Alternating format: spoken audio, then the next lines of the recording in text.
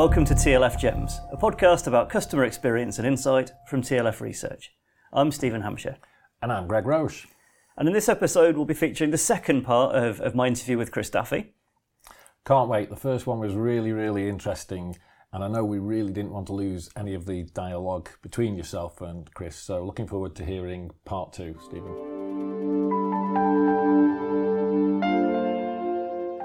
Moving to something maybe a bit less ranty, perhaps a bit more kind of practical for our listeners today.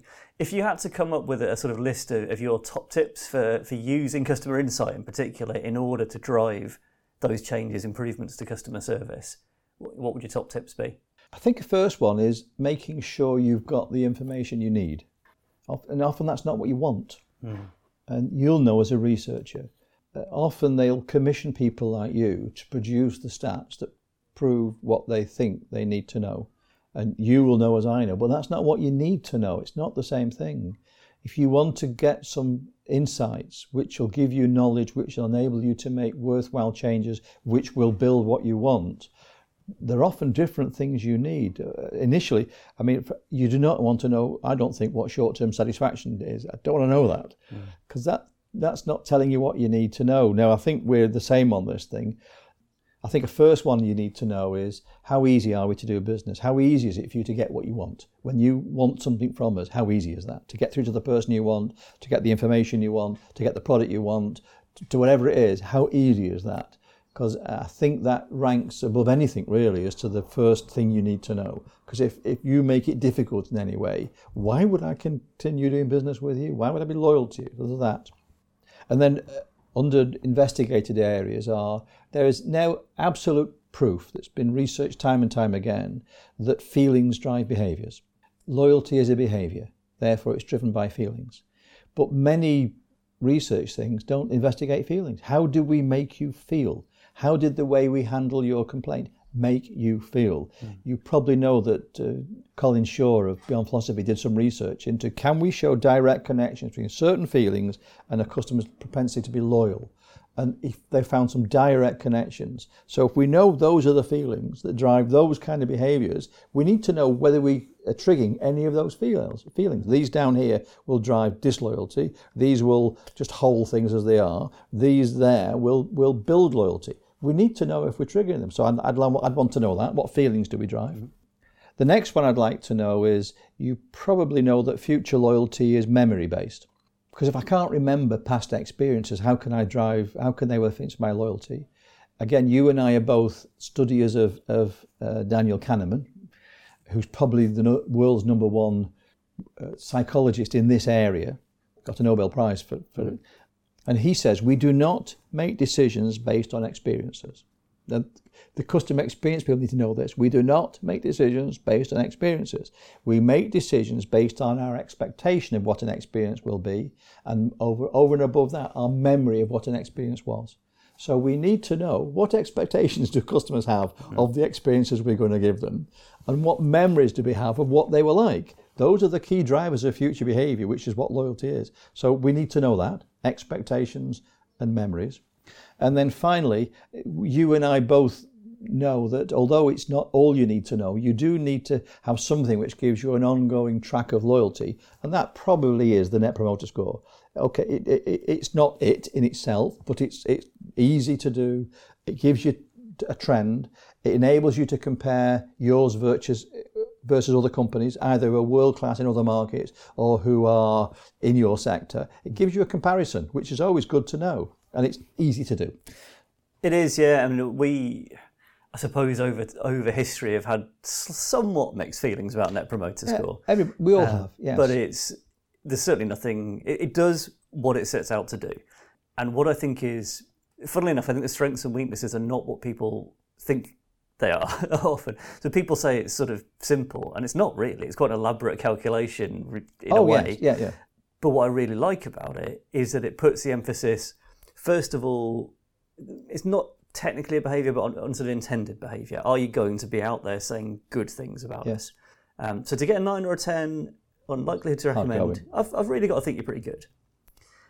So I think it's a strong test, which is useful. And I really like the emphasis on the fact that it's not an average, we're looking at how many raving fans have you got and how many people who hate you have you got. Yes. And that, I think that thinking about the distribution is a much better way of doing it than coming up with or there is one number, coming up with a number that's a sort of average. Because I think in terms of motivating change, if you start with an average score, it feels like you're trying to shift everyone up a bit. And that's not really what you're doing. You're saying, how do we do more of this and less of that? Yes, we want to get into that. I mean, you will have. I work with organisations who are actually in the 90+ net promoter scores, and you kind of go, hang on, that's off the charts, that is. And you look at them, and we were discussing earlier, in almost every one, if I think back of those organisations that are at that level, they're led by conviction leaders we just know that if we invest our time and resources and efforts into delivering an experience for customers, the likes of which they don't get anywhere else, if we can do that, loyalty follows. And with loyalty comes growth and profitability. And I can think of a few. And these were leaders who, they knew it was the right thing to do and needed no evidence for it. We just know that's the right thing to do. Now, can we please get on with it? Stop discussing it. Stop questioning it. Just do it. That's what you're here for. And you think, please, more of those. Because it's not an easy challenge. It's not a short-term thing. But when you look at what starts to roll, if you use the Jim Collins flywheel thing, you start a flywheel turning that just keeps rolling and rolling, getting faster and faster, and your business grows. And you aren't spending a fortune on advertising and marketing. You're spending that money on looking after our customers, and they do the advertising and new customer generation for you. They do it. They're rare, but when you see them, it's awesome to watch. I think the flywheel metaphor is good because, to me, a lot of what we do as individuals and as companies is really about habit. It's about creating good habits and getting rid of bad habits. Yes. And it's, I guess, what we're trying to do is make total commitment to the customer a habit. It's not something we have to work hard to do. It's just what everyone in the business naturally does. Absolutely. Yes. I mean, like you said, the flywheel concept's great because if you think a flywheel is a big, heavy thing that's really hard to get going. But if you can get it spinning, the occasional flick keeps it going. If it's forever just trundling around, so we've got to spend another massive amount of money on generating new customers because we're losing the ones we've got at the other end. Or we've got to spend another load of money on doing this or fixing these problems and so on. So it's just one big push all the time. You get a good flywheel going where it's self-generating. Just a little flick occasionally, and it just keeps spinning. So you just keep doing more of this good stuff and popping things in. I really like it. Jim Collins is great at coming up with simple concepts, and that's a great one. And it's, in terms of the practicalities, I've seen quite often in consumer organisations in particular, they know they've got problems and they know how to fix them, but they haven't got the time because they're too busy dealing with all the complaints. And that can be a very hard cycle to break because if to fix these problems, we'd have to abandon these complaints that are already a month old. And how do you get the space to sort of reduce the volumes enough that we can fix the problems that are causing the complaints? Yes. It's taking resource from the area where we really should be spending it. I mean, I get told off because I often say, as managers or supervisors, if you look at how you spend your time, you may find that a large amount of your time is spent fixing the problems caused by people you'd rather didn't work for you. And the people who deserve your time, those star performers, are starved of it.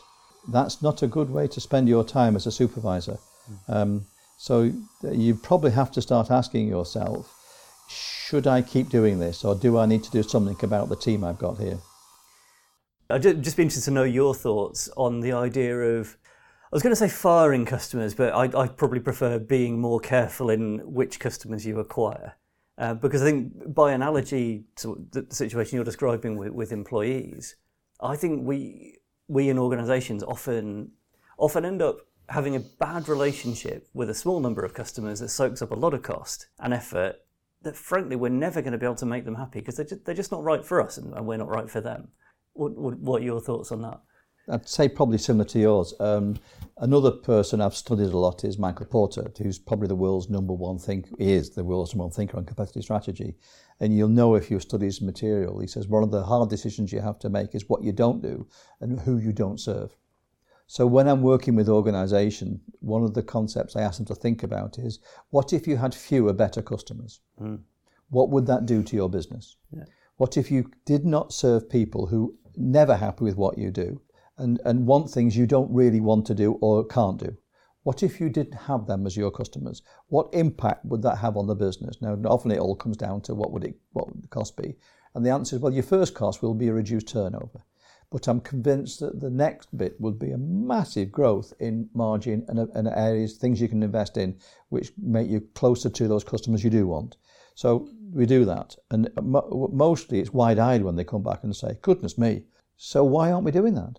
Mm-hmm. Why aren't we being far more selective about who we accept as our customers? Because customers have a right to choose their suppliers are. You have the same right to choose who your customers will be. And it may be a bit hard initially, and it may be seen as a bit brutal. But once you've made that decision, sailing becomes smoother because there's less troubled waters ahead, less friction, the morale of your workforce goes up. All these things happen. There's so much that the benefit is. But first, you've got to make that really hard leadership decision that we're not going to be all things to all people. We're going to be very focused, brilliant things to a select range of customers that provide the volume and margins we want for the sustainability of this business. We want that, and we'll focus on that. And anything outside of that is not us, and we'll say, sorry, no, we don't do that, not us. There was an example, I think it's in the service profit chain, but I can't exactly remember, but there was a consultancy organisation that trimmed its client list to the top 15%, I think it was.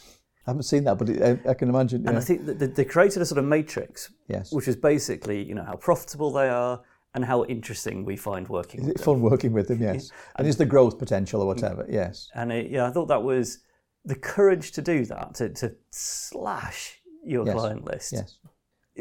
That, again, it comes back to conviction, doesn't it? It's senior people in the business, the leaders of the business saying, I believe in this, and I believe in it so much, we're going to do it.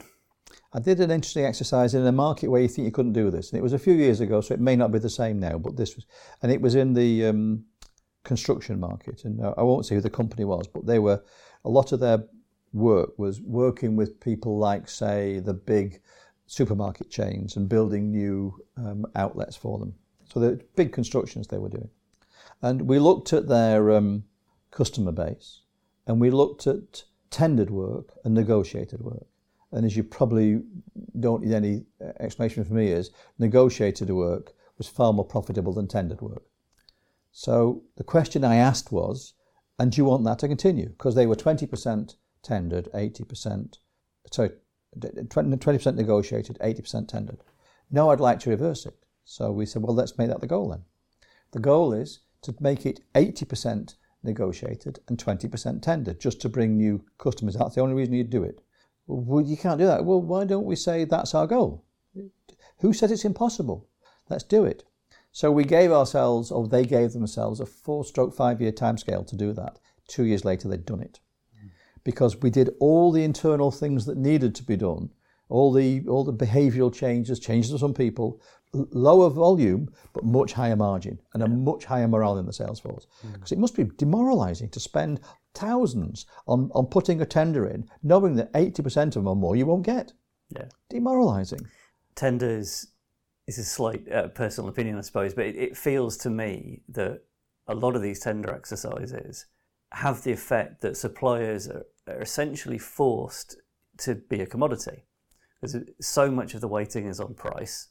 Whatever they say it is, price ends up being very important. Often, you essentially have to submit the cheapest possible quote you can and have it. All the value-added stuff is separate and charges an add-on. And it's if it has no value. That's the buyer's approach. Being nice people to do business with has no value to us. Yeah. Well, then we don't want to work with you because that's what we do. And that's a tough decision to make. But you can make that decision. Yeah. I'm sorry, if that's the way you want to do business, that's okay, it's your choice. But it's not the way we do business. So we'll go working with other people. Anyway, that's a big debate, and it's a big strategic debate inside an organisation. And it might not end up where it always does, but it could end up, because you might say, I'm sorry, we can't do that. We have an infrastructure we have to pay for, and that means we have to have a certain volume going through. And I can understand all that. But there are organisations who say, well, if we have to reduce our infrastructure, we'll do that. If that means that we end up with less, better work. Yeah, and I think that there's the kind of self-actualization. Are we doing good, fun, interesting work that's making a difference to someone? Yeah, people love what they do because it's a great thing. Do you love the work you do? Do you enjoy working here? Do you like working with these people you work with?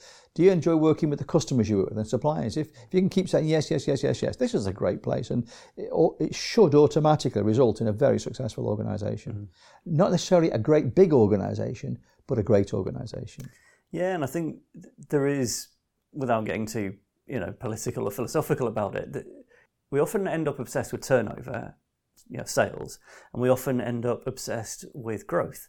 And I think there's a very legitimate question about whether those are the only two things that matter. Yeah, you're driven to that by investors.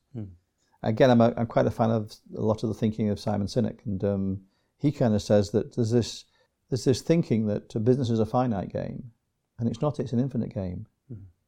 Who says who the biggest is? Who says who the fastest? It's only temporary. It's temporary. Business is infinite. It's been going for as long as we've been on this planet. People have been trading. And when we've all gone, it will still carry on. So business is an infinite game. So are you an infinite player or a finite player? Because all the finite players eventually disappear. And it's the infinite players who sustain. And infinite players have different thinking. I like the thinking of family businesses are in an infinite game because they're thinking of generations ahead. Often publicly owned businesses are in a finite game. How do we turn good research into worthwhile actions?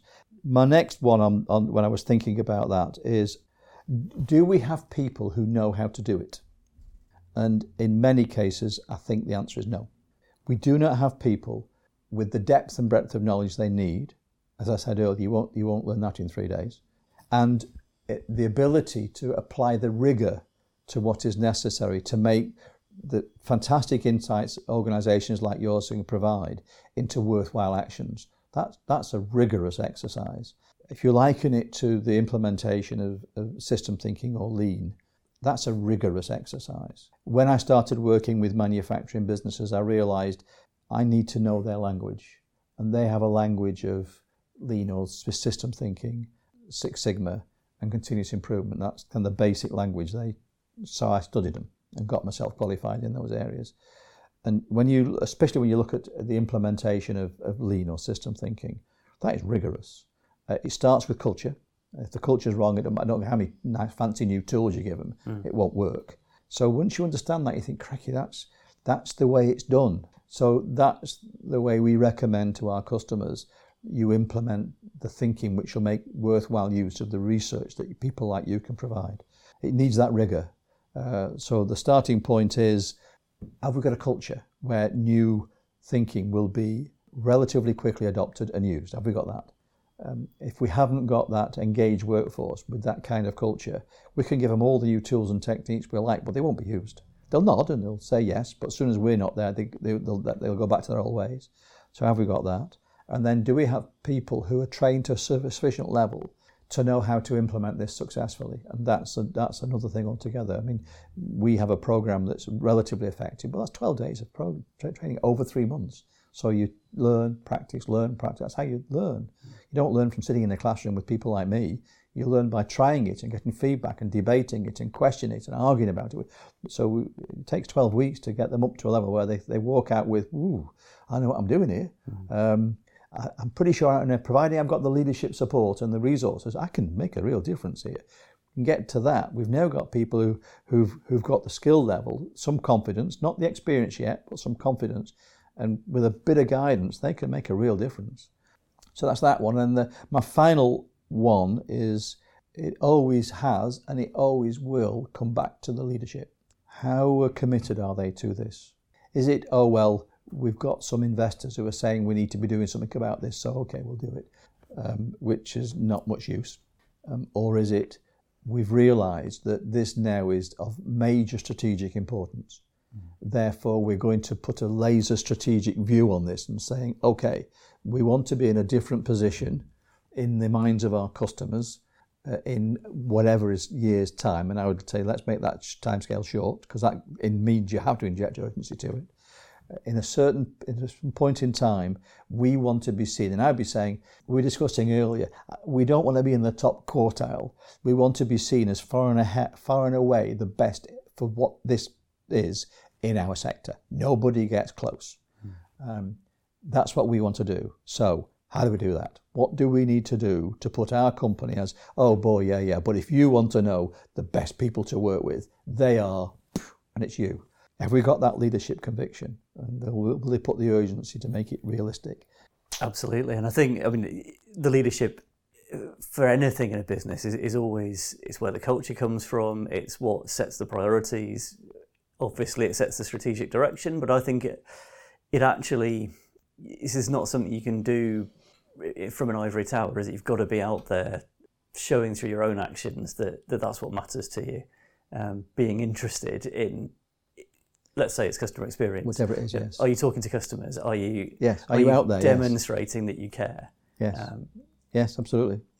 I remember I was doing an event and we had people from different organisations there, and I managed to convince a guy that I'd worked with for many years, joined the growth of his business, which he's sold now, but he had a business with a 96% net promoter score.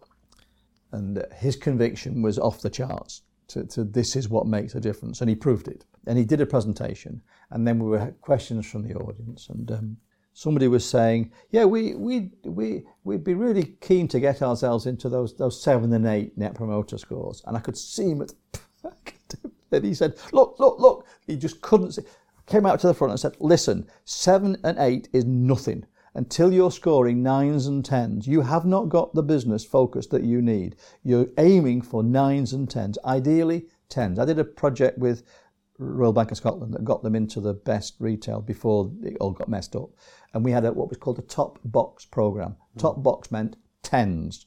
We want 10s from our customers in terms of the way we treat them, the services they get. 10, 10, 10, top box. We're not, even 9s weren't good enough. 10, 10, 10s. And if you haven't got that focus, you'll never hit the 80s and 90s. You'll never do it. You may never hit all 10s, but if you're aiming for them, you've got the right aim. I agree. And I think one of the traps with Net Promoter Score, and it depends on your industry and your customers, but it pretends that there's a sort of cast iron division between 8 and 9 and between 6 and 7. Yes. And in reality, I think there's often as big a gap between 9 and 10 as there is between 8 and 9. Oh, yes. Perhaps bigger. Oh, yeah. It's a bigger hurdle, I think, to go from 9 to 10. Absolutely. Yeah. But you've probably seen this with stats in Harvard Business Review a while ago, showing the impact going from 9 to 10 in different markets can have. And it was something like a 25% growth just for that step in terms of revenues generated, profit made. That 10 score makes a massive difference. Yeah. So it's the hardest step. It's like one of my sons is a black belt in karate. And if you know anything about it, brown is fine. Brown to black, that is a massive step. And in Net Promoter, it's like going from brown to black belt. It's you know all you've done so far? Now, even more effort to get to that final step. But when you get there, if you're a black belt in contact karate, you don't mess. He's a black belt in contact karate. You don't mess. Yeah, well, I think that aiming to be black belt in Net Promoter is pretty good aim. Yes. But it means that a 9 is not good enough. Yeah. That's what it means, because it means at 9 you're a brown belt. You're not a black yet. I think that's a pretty good place to finish. So from the black belt that is Chris Staffy, thank you very much for your time. It's been great talking to you. Thank you.